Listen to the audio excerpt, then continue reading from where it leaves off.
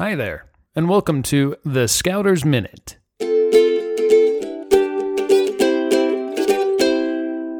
This week's Scouters Minute is brought to you by CountryMeats.com. Start your next fundraiser for your pack or troop in 3 easy steps. First, pick your flavors and place your order. Their simple-to-use online order form makes it easy for you to choose any combination of their 12-plus different flavors. Second, sell them. And third, count your profits. Also, check out their new contactless fundraising options. Go to countrymeats.com/sample pack to request your sample box today. Now, on to this week's Scouters Minute.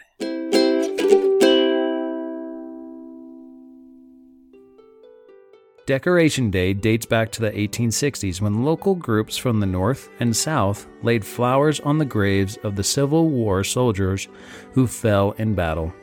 The name Memorial Day was used with or in place of Decoration Day over the next few decades, and after World War I, the day came to honor veterans from all wars, not only the Civil War. In 1971, Congress declared Memorial Day to be a national holiday, to be observed the last Monday in May. On May 30th, 1868, a crowd of more than 5,000 gathered at Arlington National Cemetery for the first Decoration Day, now known as Memorial Day.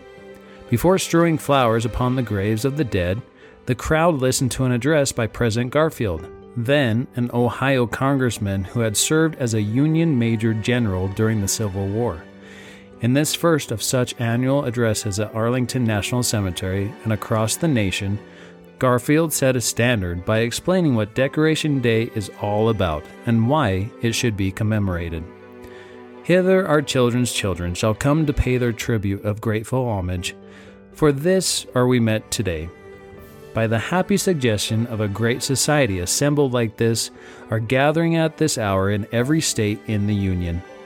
Thousands of soldiers are today turning aside in their march of life to visit the silent encampments of dead comrades who once fought by their side. For many thousand homes, whose light was put out when a soldier fell, there go forth today to join these solemn processions loving kindred and friends, from whose hearts the shadows of grief will never be lifted till the light of the eternal world dawns upon them. And here are children, little children, to whom the war left no father but the Father above. By the most sacred right, theirs is the chief place today. They come with garlands to crown their victor fathers. Everyone celebrates Memorial Day in their own ways. This Memorial Day, let us remember those brave soldiers who paid the ultimate sacrifice for the principles and freedoms of this nation. They are truly patriots. Thank you to all who serve in our armed forces.